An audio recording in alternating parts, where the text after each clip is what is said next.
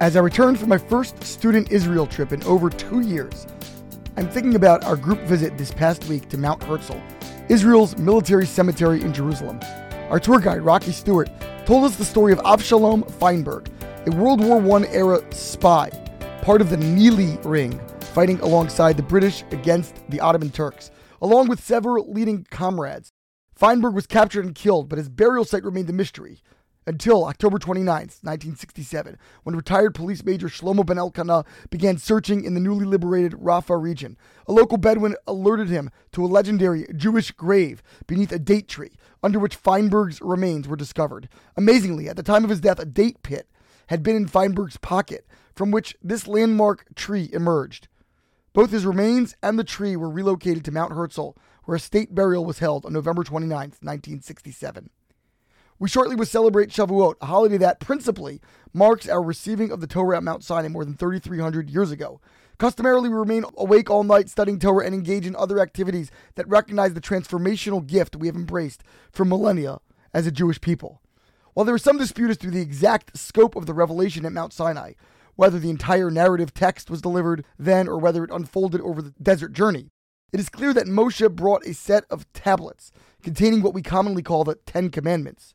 Really, there are 14, but that's for another time. On Shavuot itself, God spoke to the entire people, after which Moshe ascended the mountain for a 40-day commune with God, from which he returned with the seminal tablets. Yet, curiously, that first set of tablets did not last. When Moshe was no more than 1 day late in returning from the mountain, at least according to the nation's mistaken calculation, they constructed a golden calf, prompting Moshe to shatter the holy stones before them when finally he did descend. While he did receive a second set 120 days later on Yom Kippur, why should we continue to mark Shavuot as such a significant occasion? In fact, the day that Moshe returned and smashed the tablets has been memorialized as a fast day, the 17th of Tammuz. Yet, as tragic as the initial outcome was, we learned that the broken tablets were kept in the Holy Ark, alongside the second whole ones. Perhaps we can return to our valiant Israeli forebear to appreciate the role of these tablets and this special day. Regardless of the events that follows, our Sinai encounter on Shavuot inaugurated a remarkable relationship that has nurtured and sustained us ever since. As any student of Jewish history knows too well, ours has been a journey of setbacks and failures, bewilderment and betrayal. And yet, it has also been a saga of second chances and rehabilitation, of restored loyalties and unyielding commitment to the Torah we revere. The rotting pits and martyred heroes of our past blossom once more into a strong and beautiful source of nourishment and comfort.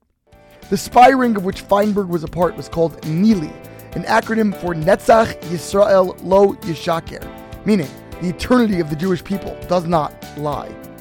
Our ongoing connection to the Almighty is an everlasting testament to the eventual enduring tablets, but also to the shattered stones we preserve alongside. Shabbat Shalom and Chag Sameach.